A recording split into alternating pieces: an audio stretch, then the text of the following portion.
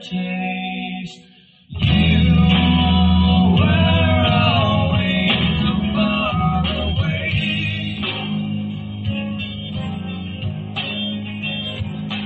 I know the way, so don't you run away like you used to do.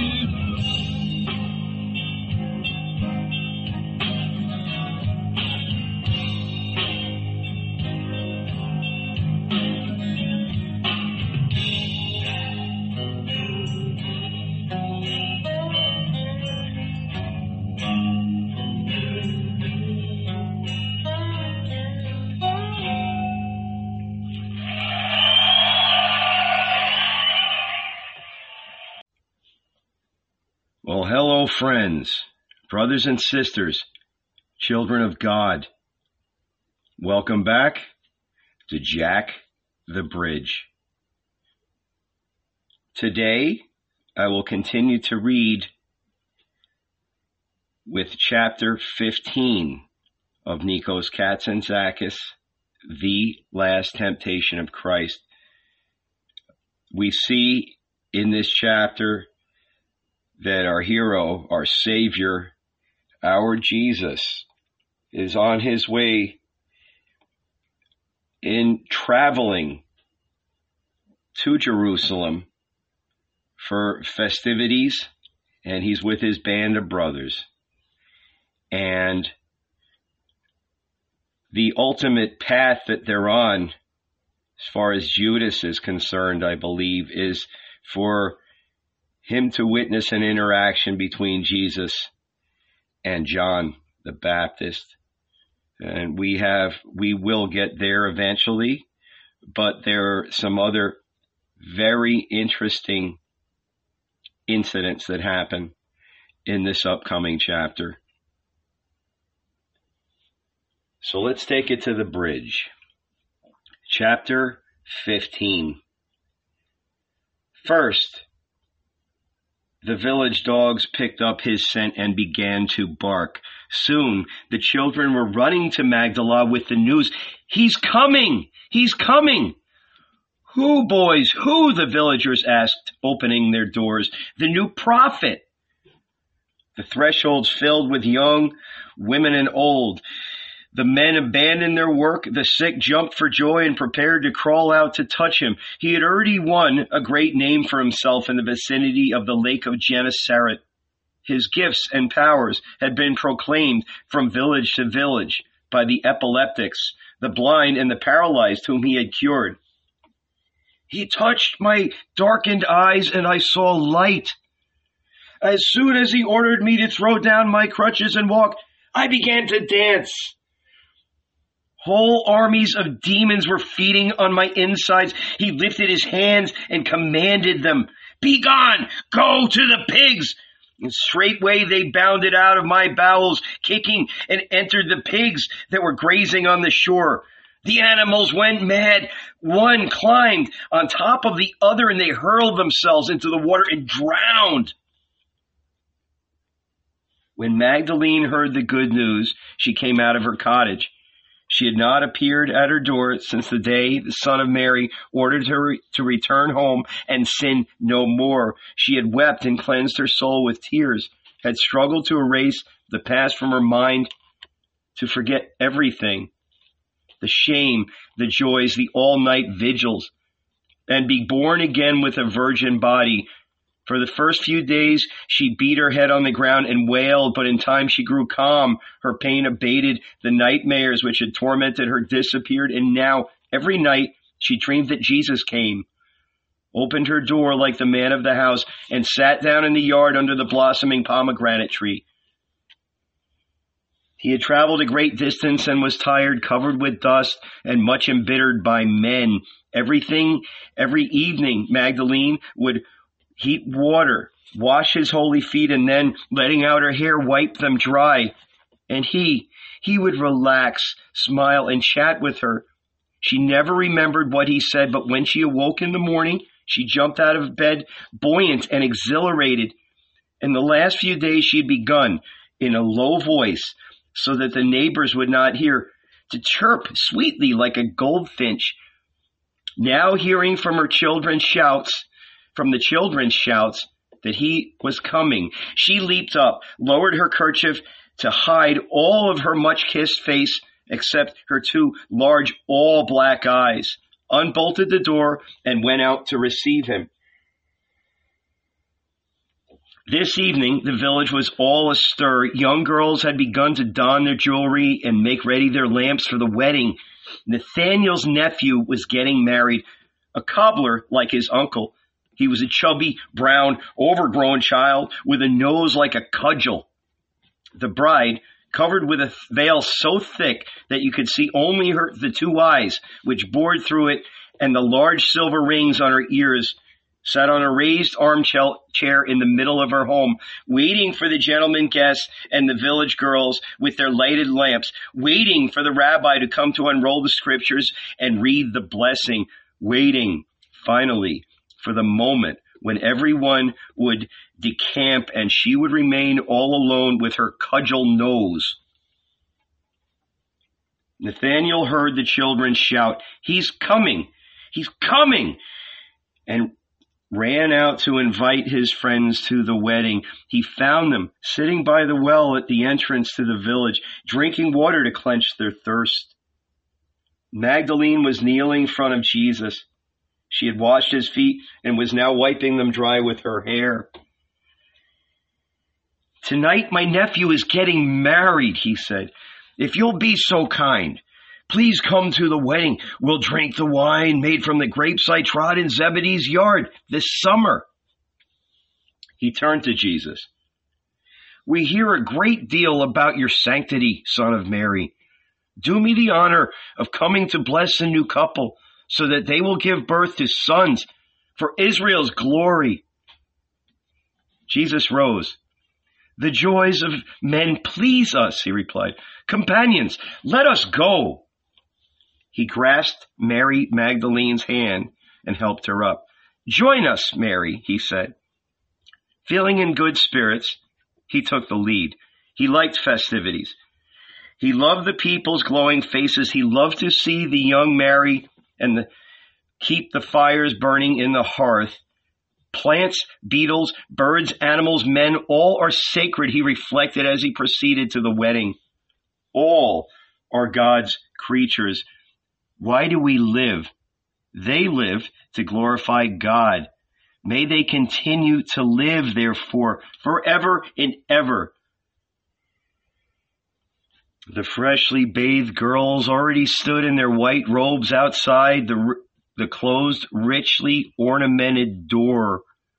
They held their lighted lamps in their hands while they sang the ancient wedding songs which praised the bride, teased the groom, and called on God to deign to come in and join the rest of the company. A wedding was taking place. An Israelite was being married, and the two bodies which would couple that night engender the Messiah. The girls sang to deceive the time, for the groom was late. They were waiting for him to come and throw open the door so that the ceremony could begin. But while they were singing, Jesus appeared with his train. The virgins turned. As soon as they saw Magdalene, their song came to an abrupt standstill, and they recoiled, glowering. What business had this slut among virgins? Where was the old village chief to bar her? The wedding was soiled. The married women turned also and eyed her fiercely. Wave after wave of movement could be seen in the murmuring crowd of guests. The respectable householders who were also waiting outside the closed door. Magdalene, however, was resplendent, a lighted torch. Standing by Jesus' side, she felt her soul newly virgin and her lips unkissed. Suddenly, the crowd made way, and the village chief, a tiny, desiccated old man whose nose dripped venom, came up to Magdalene, touched her with the end of his staff, and nodded for her to leave. Jesus felt the envenomed glances of the people on his hands, face, and uncovered chest. His body became inflamed as though pricked by countless invisible thorns. Looking at the old chief, the honest wives, the scowling men and flustered virgins, he sighed. How long would the eyes of men remain blind and fail to see that all were brothers? The murmur had now grown intense. The first threats already resounded in the darkness. Nathanael went up to speak to Jesus, but the teacher calmly pushed him aside. Making his way through the crowd, approached the virgins. Lamps swayed. Room was made for him to pass. He stopped in their midst and raised his hand. Virgins, my sisters, God touched my mouth and confided a kind word to me to present to you on this holy wedding night. Virgins, my sisters, open your ears, open your hearts. And you, my brothers, be quiet, for I shall speak. They all turned, uneasy. From his voice, the men sensed that he was angry, the women that he was sad. No one spoke. The two blind musicians in the courtyard of the house could be heard tuning their lutes. Jesus raised his hand. Virgins, my sisters, what do you suppose the kingdom of heaven is like? It is like a wedding. God is the bridegroom, and the soul of man is the bride. A wedding takes place in heaven, and the whole of mankind is invited. Forgive me, my brothers, but God speaks to me thus in parables, and it is in parables that I shall speak now. There was to be a wedding in a certain village. 10 virgins took their lamps and went out to receive the bridegroom. 5 were wise and took along flasks filled with oil. The other 5 were foolish and carried no extra oil with them. They stood outside the house of the bride and waited, but the bridegroom was late and they grew tired and slept. At midnight there was a cry, "Behold, the bridegroom is coming. Run out to receive him." The 10 virgins jumped up to fill their lamps, which were about to go out. But the 5 foolish virgins had no more oil. "Give us a little oil, sisters," they said to the wise virgins, "for our lamps are going out." But the wise replied, "We haven't any left for you. Go and get some." And while the foolish virgins ran to find oil, the bridegroom arrived, and the wise virgins went in, and the door was shut. A little while later, the foolish virgins returned, their lamps lighted, and began to pound on the door. "Open the door for us," they cried and pleaded, but inside, the wise virgins laughed. "It serves you right," they answered them. "Now the door is closed. Go away." But the others wept and begged, "Open the door, open the door, open the door." And then Jesus stopped. Once more he surveyed the old chief, the guests, the honest housewives, the virgins with the lighted lamps. He smiled. "And then," said Nathanael, who was listening with gaping mouth, his simple, sluggish mind had begun to stir. "And then, Rabbi, what was the outcome?" "What would you have done, Nathanael?" Jesus asked, pinning his large, bewitching eyes on him. "What would you have done if you had been the bridegroom?" Nathanael was silent. He was not entirely clear in his mind what he would have done. One moment he thought to send them away. The door had definitely been closed, and that was what the law required. But the next moment he pitied them and thought to let them in. "What would you have done, Nathanael, if you had been the bridegroom?" Jesus asked again, and slowly, persistently. His beseeching eyes caressed the cobbler's simple, guileless face. I would have opened the door," the other answered in a low voice, so that the old chief would not hear. He had been unable to oppose the eyes of the Son of Mary any longer. "Congratulations, friend Nathanael. Jesus said happily, and he stretched forth his hand as though blessing him. This moment, though you are still alive, you enter paradise. The bridegroom did exactly as you said. He called to the servants to open the door. This is a wedding, he cried. Let everyone eat, drink, and be merry. Open the door for the foolish virgins, and wash and refresh their feet, for they have run much. Tears welled up between Magdalene's long eyelashes. Ah, if she could only kiss the mouth that uttered such words. Simple Nathaniel glowed from head to toe as though he were actually in paradise already. But old Poison Nose, the village chief, lifted his staff. You're going contrary to the law, son of Mary, he screeched. The law goes contrary to my heart, Jesus calmly replied. He was still speaking when the groom made his appearance, bathed, perfume, a green wreath over his thick head of curly hair. A few drinks had put him in the best of moods, and his nose was dazzling. With one thrust, he threw open the door. The guests flowed in behind him, and Jesus entered also, holding Magdalene by the hand. Which are the foolish virgins, and which are the wise? Peter asked John in a low voice. What did you make of it? That God is our Father, replied the son of Zebedee. The rabbi arrived and performed the ceremony. Afterward, the bride and groom placed themselves in the middle of the house, and the guests filed by kissing them and expressing the wish that they might give birth to a son who would rescue Israel from its slavery. Then the lute started to play. The guests danced and drank, and Jesus and his companions danced and drank with them. The hours passed, and when the moon rose, they resumed their journey. It was autumn now, but the great heat of the days was not abated, and it was delightful to travel in the moist coolness of the night. Their faces directed toward Jerusalem, they proceeded. They had drunk, and everything appeared transformed. Their bodies had grown buoyant, like souls.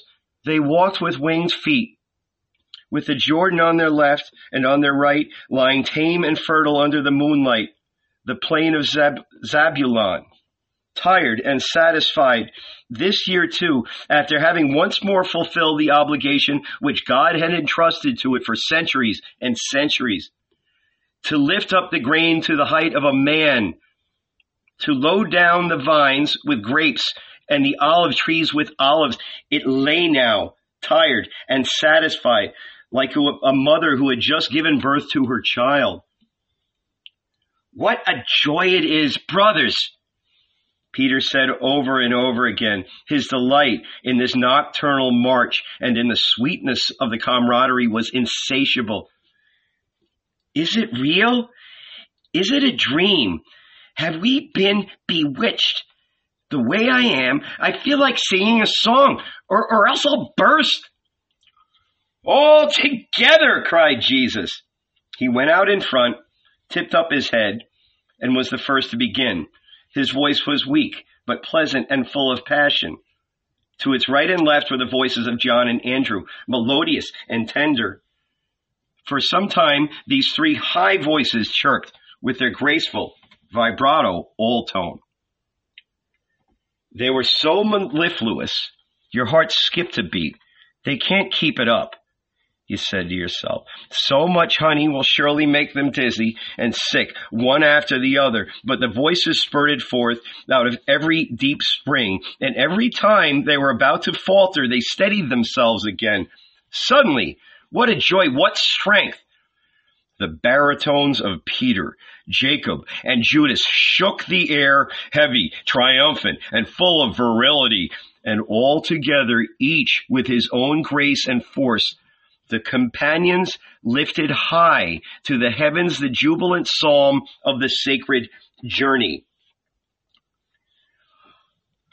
Oh, there is nothing better or sweeter than brothers journeying together.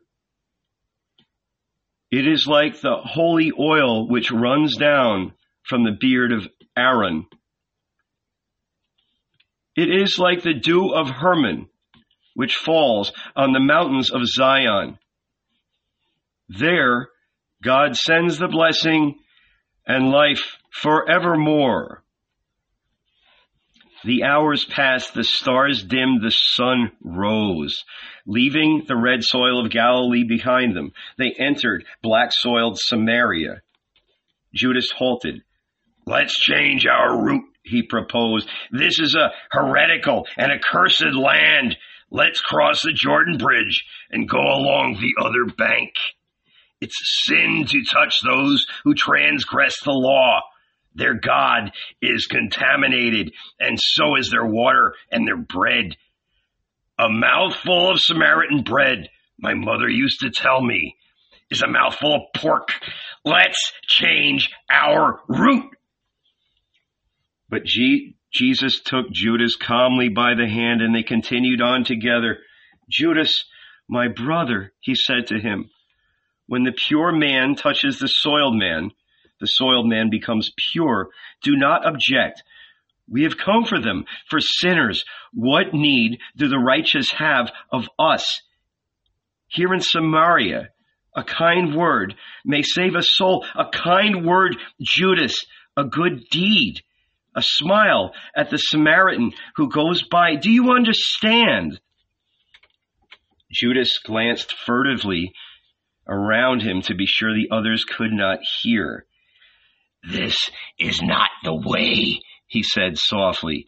"No, it is not the way, but I'll be patient until we reach the wild ascetic. He will judge.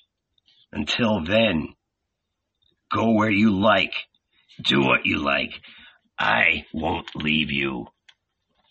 He passed his crooked staff over his shoulders and walked ahead by himself. The others conversed as they marched. Jesus spoke to them of love, the Father, the kingdom of heaven. He explained which souls were the foolish virgins, which were wise, what the lamps were, and what the oil, who the bridegroom was, and why the foolish virgins not only entered his house, as did the wise, but were the only ones to have their tired feet washed by the servants. As the four companions listened, their minds widened, received all that was being said to them, and their hearts grew firm.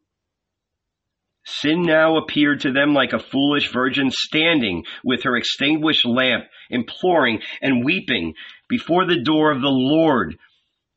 They marched and marched. The skies above them then clouded over, and the face of the earth grew dark. The air smelled of rain. They arrived at the first village at the foot of Gerizim, the holy mountain of their forefathers. At the entrance of the village, surrounded by the date palms and reeds, was the age-old well of Jacob. It was here that the patriarch had come with his sheep to draw water and drink. The stone lip of the well was eaten away by the ropes which had rubbed over it for generations and generations. Jesus felt tired. The stones had cut his feet and they were bleeding. "I shall stay here," he said. "You go on into the village and knock at the doors.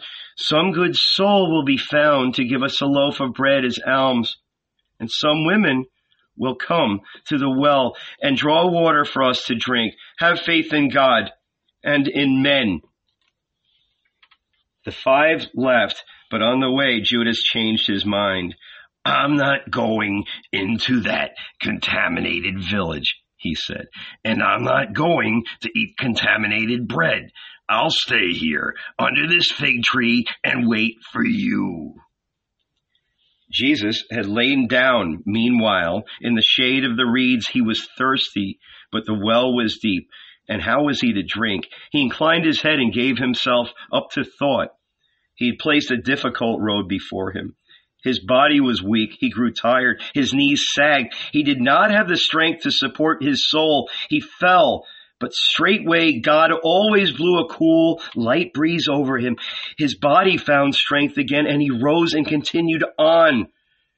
For how long until death? Until beyond death? While he reflected on God, man, and death, the reeds stirred, and a young woman appeared, wearing bracelets and earrings and carrying a jug on her head, approached the well, and placed her jug on the brim. Jesus saw her through the reeds, let out the rope she was carrying, lower the bucket, draw up the water, and fill the jug. His thirst increased. "Woman," he said, emerging from the reeds, "give me a drink." The woman was startled by his sudden appearance in front of her. "Do not be afraid," he said. "I am an honest man. I'm thirsty. Give me a drink." "How is it," she replied, "that you, a Galilean, I can tell by your clothes, ask a drink of me, a Samaritan? If you knew who it was that says to you, 'Woman, give me a drink,' you would fall at his feet and ask him to give you immortal water to drink." The woman was perplexed. "You have neither rope nor bucket, and the well is deep. How could you draw up water to give me a drink?" "He who drinks of the water of this well will thirst again," Jesus answered. "But he who drinks the water that I shall give him will not thirst again for all eternity." "Sir," the woman said, "give me this water so that I will not thirst again for all eternity, or have to come here every day to the well." "Go, call your husband," Jesus said to her. "I have no husband, sir." "You are right in saying, 'I have no husband,' for you have had 5 husbands until now, and he whom you have at present is not your husband." "Sir, are you a prophet?" the woman asked, filled with admiration. "Do you know everything?" Jesus smiled. "Is there anything you wish to ask me? Speak freely." "Yes, there is one thing I would like you to answer for me, sir. Until now, our fathers have worshipped God on this holy mountain, Gerizim. Now, your prophets say that we ought to worship God only in Jerusalem. Which is right? Where is God found? Enlighten me." Jesus bowed his head and did not speak. This sinful woman, so tortured by her solicitude for God, deeply agitated his heart. He struggled for her sake, struggled within himself to find the right words to console her. Suddenly, he lifted his head. His face was gleaming. "Woman, keep what I shall tell you deep in your heart. The day will come. It has already come, when men will worship God neither on this mountain nor in Jerusalem. God is spirit, and spirit must be worshipped only in spirit." The woman was confused. She leaned over and looked anxiously at Jesus. "Can you be?" she asked slowly and in a trembling voice. "Can you be the one we're waiting for?" "Whom are you waiting for?" "You know. Why do you want me to pronounce his name? You know it. My lips are sinful." Jesus leaned his head against his breast. He seemed to be listening to his heart, as though he expected it to give him an answer. The woman, bending over him, waited feverishly. But while the two of them, both troubled, stood in silence, happy voices were heard. And the disciples appeared triumphantly, waving a loaf of bread.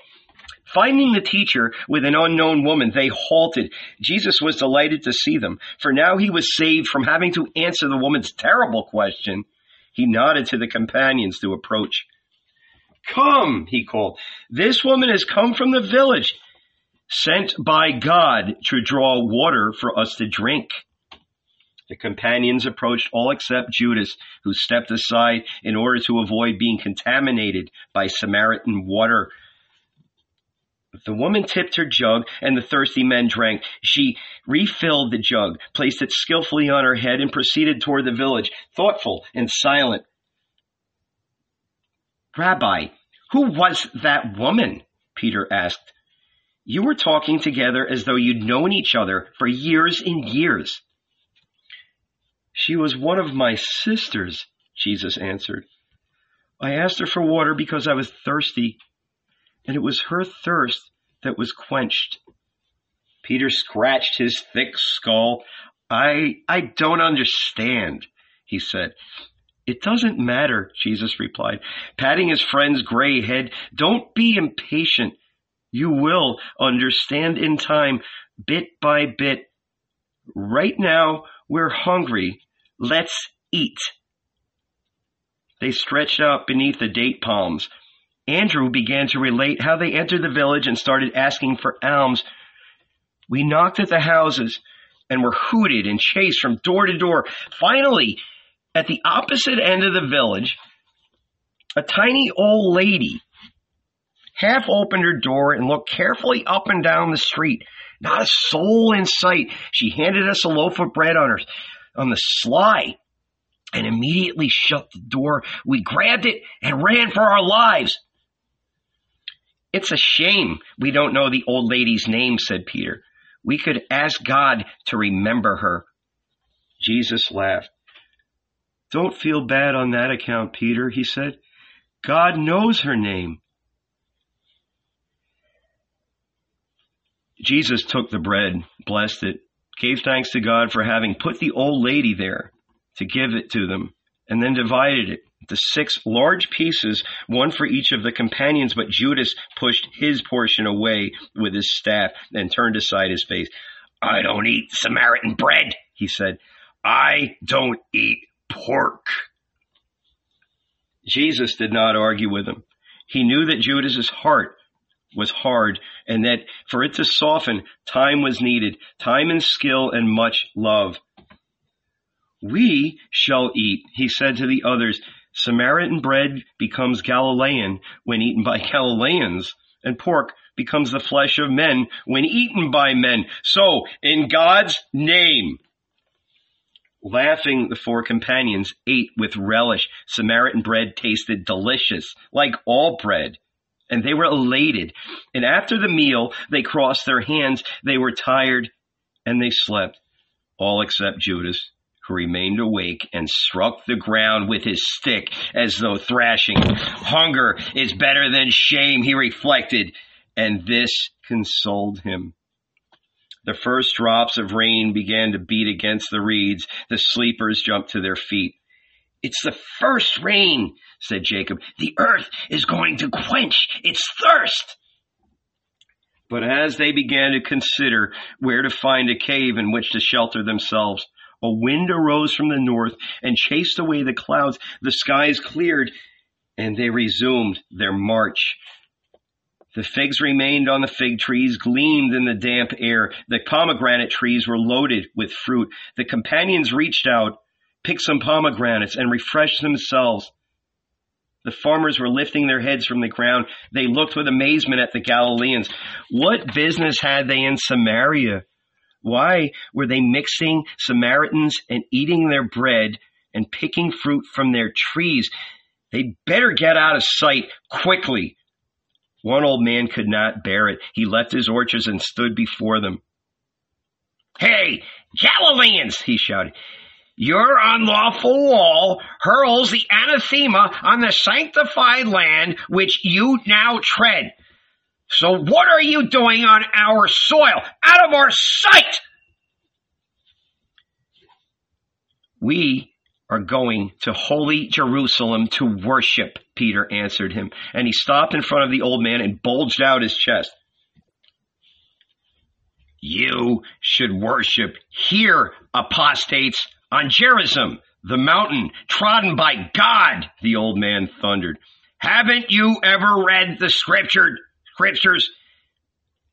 It was here, at the foot of Gerizim, under the oak trees, that God appeared to Abraham. He showed him the mountains and the plains from one end to the other, from Mount Hebron to Idumea and the land of Midian, and said, Behold the promised land, a land that flows with milk and honey, I gave you my word. I would present it to you, and I present it to you. I will. They shook hands and sealed the agreement. Do you hear, Galileans? That is what the scriptures say. Whoever wants to worship, therefore, ought to worship here in this holy land and not in Jerusalem, which murders the prophets. Every land is holy, old man, Jesus said with a calm voice. God is everywhere, old man, and we are all brothers. The other turned astonished. Samaritans and Galileans too! Samaritans and Galileans too, old man, and Judeans, all. Stroking his beard, the old man fell into deep thought. He examined Jesus from head to toe. God and the devil too? He asked finally. He spoke in a lowered voice so that the invisible powers would not hear. Jesus was terrified. Never in his life had he been asked if God's mercy was so great that one day he would forgive even Lucifer and welcome him back into the kingdom of heaven. I don't know, old man, he replied. I don't know. I am a man, and my concern is for men. What's beyond is God's affair. The old man did not speak, still stroking his beard, still deep in thought. He watched the strange passers-by proceed 2 by 2 and disappear under the trees. Night fell, a cold wind arose. They found a cave and burrowed in, huddling all together in a ball to keep warm. A leftover piece of bread remained for each, and they ate. The Redbeard went out, collected wood, and lighted a fire. This revived the companions, and they sat in a circle, silently watching the flames. They heard the whistling of the wind, the howling of the jackals, the faraway muffled thunder claps which rolled down from the mountain of Gerizim. Through the opening of the cave, a large comforting star could be seen in the sky, but soon clouds came and covered it up. The companions closed their eyes and leaned their heads on each other's shoulders. John secretly threw the woolen cloak he was wearing over Jesus' back, and all of them, squeezed closely together like bats, slept. The next day they entered Judea. They observed a gradual change in the trees. The road was now lined with yellow-leaf poplars, locusts with heavy fruit, and ancient cedars. The region was rocky, arid, rough. Even the peasants who appeared in the low, dark doorways were made of flint. Now and then a blue wildflower, humbled and graceful, emerged from between the rocks. Sometimes, in the mute loneliness, deep in a ravine, a partridge cackled. It must have found a sip of water to drink, Jesus thought as he heard it. And he felt the bird's warm breast in his palm and rejoiced. As they came closer to Jerusalem, the land grew fiercer and fiercer. God changed too. The earth did not laugh as it did in Galilee, and God himself, like the villages and the people, was made of flint. The heavens, which in Samaria had tried for a moment at least to rain and refresh the earth, here were red-hot iron. The panting companions marched forward in this deep furnace. When nightfall came, they saw a large group of tombs cut into the rocks and shining in their blackness. Thousands of their ancestors had decomposed inside and turned again to stone. They burrowed into the empty tombs, lay down, and went to sleep early in order to be fresh for their entry into the holy city the next day. Jesus was the only one who did not sleep. He roamed the tombs, listening intently to the night. His heart was uneasy. Inside him were obscure voices, a great wailing, as though thousands of suffering men were shouting. Toward midnight, the wind stopped and the night grew silent. And then in this silence, a heartrending cry tore through the air. At first, he thought it was a hungry jackal, but then he understood with terror that it was his own heart. Dear God, he murmured, Who is shouting within me? Who is weeping? Fatigued, he too entered one of the tombs, crossed his hands, and gave himself up to God's mercy. At dawn, he had a dream. It seemed that he was with Mary Magdalene and that the both of them were flying tranquilly and noiselessly above a large city, just grazing the rooftops. When they reached the edge of the city, the very last door opened, and a huge man appeared. He had a flowing beard and blue eyes, which shone like stars. His sleeves were rolled up. His hands and arms were covered with mud. Lifting his head and seeing them fly above him, he shouted, "Stop! I have something to tell you." They stopped. "What, old man? We are listening." "The Messiah is he who loves the whole world. The Messiah is he who dies because he loves the whole world." "Nothing else?" asked Magdalene. "Isn't that enough for you?" the old man shouted angrily. "May we enter your workshop?" Magdalene asked. "No, can't you see that my hands are covered with clay? Inside I am constructing the Messiah." Jesus awoke with a start. His body was truly weightless. He felt he was flying. Day broke. The companions had already risen, and their eyes leaped from rock to rock, hill to hill, in the direction of Jerusalem. They set out, anxious to arrive. They marched and marched, but the mountains in front of them always seemed to recede and the road to become longer and longer. "I don't think we'll ever get to Jerusalem, brothers," said Peter in despair. "What is happening to us? Don't you see? She gets farther and farther away." "She comes closer and closer," Jesus answered him. "Courage, Peter. We take a step to find Jerusalem, and she takes a step to find us. Like the Messiah." "The Messiah?" asked Judas, turning abruptly. "The Messiah is coming," said Jesus in a deep voice. "You know very well, Judas, my brother, whether or not we are going in the right direction to find him. If we do a good or noble deed, if we pronounce a kind word, the Messiah quickens his pace and approaches. If we are dishonest, evil, afraid of everything, the Messiah turns his back on us and moves farther away. The Messiah is a Jerusalem in motion, brothers. Jerusalem is in a hurry, and so are we. Let's move fast and find her. Have faith in God and in the immortal spirit of man." Encouraged, they all quickened their pace. Judas again went in front, his whole face happy now. "He speaks well," he said to himself as he marched. "Yes, the son of Mary is right. The old rabbi shouts the same thing at us. Salvation depends on us. If we cross our hands, the land of Israel will never be delivered.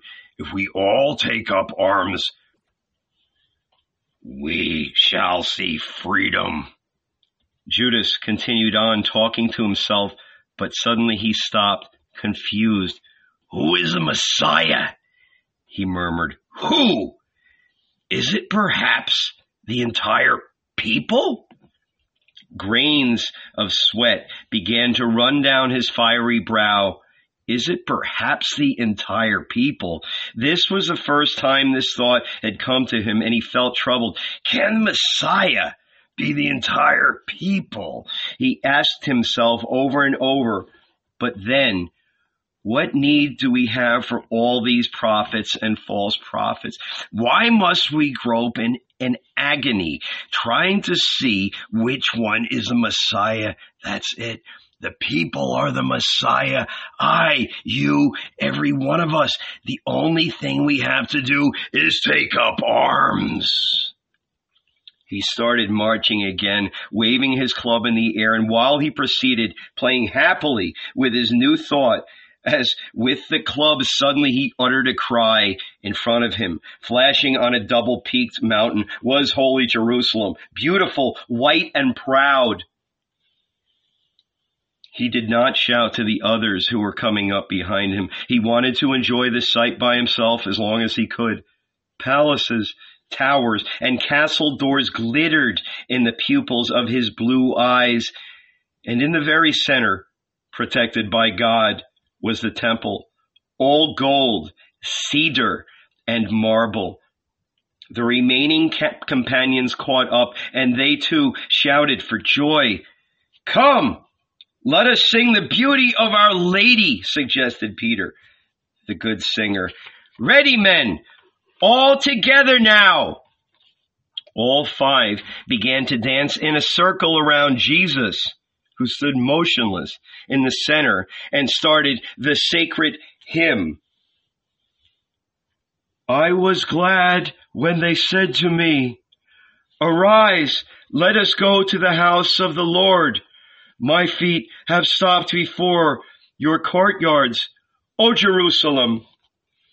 Jerusalem, stoutly built fortress, peace be within your strong towers, happiness within your palaces. For my brethren and companions' sake, peace, peace be upon you, Jerusalem." And that concludes chapter 15.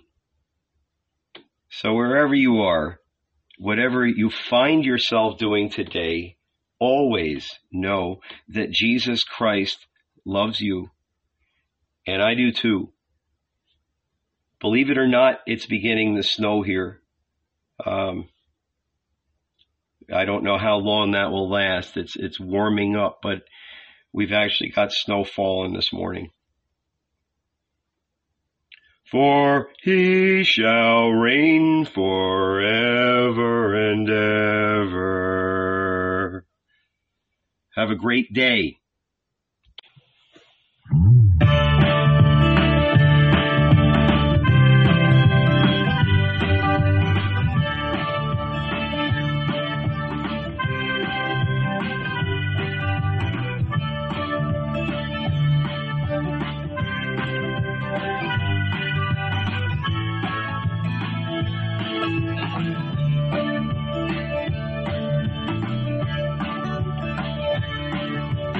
Living as I do, wondering on my way, wondering when I'll get to be back home again. Pushing on again through the pouring rain, looking for another place to be.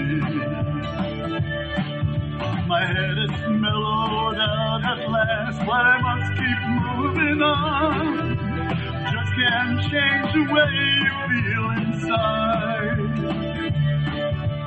Thinking about the girl I left back in New York State, I know my love for her will always be.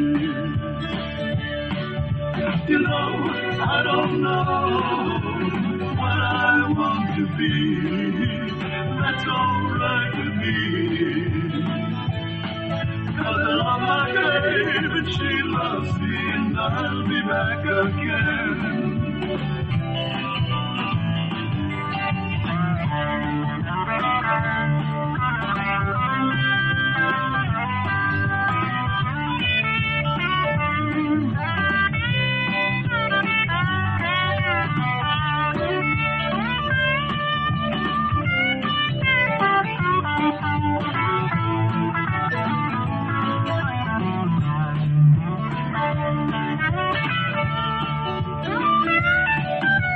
Living as I do, wandering on my way.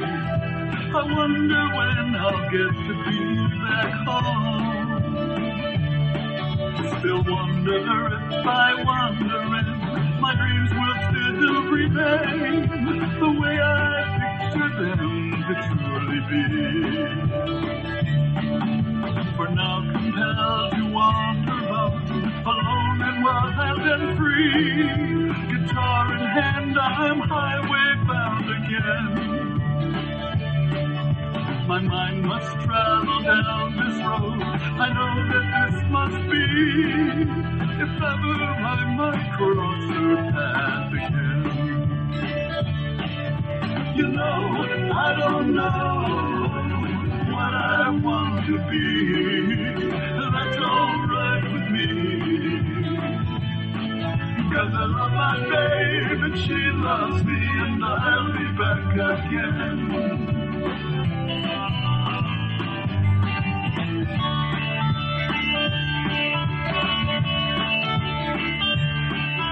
My head is where it wants to be, thinking rains again.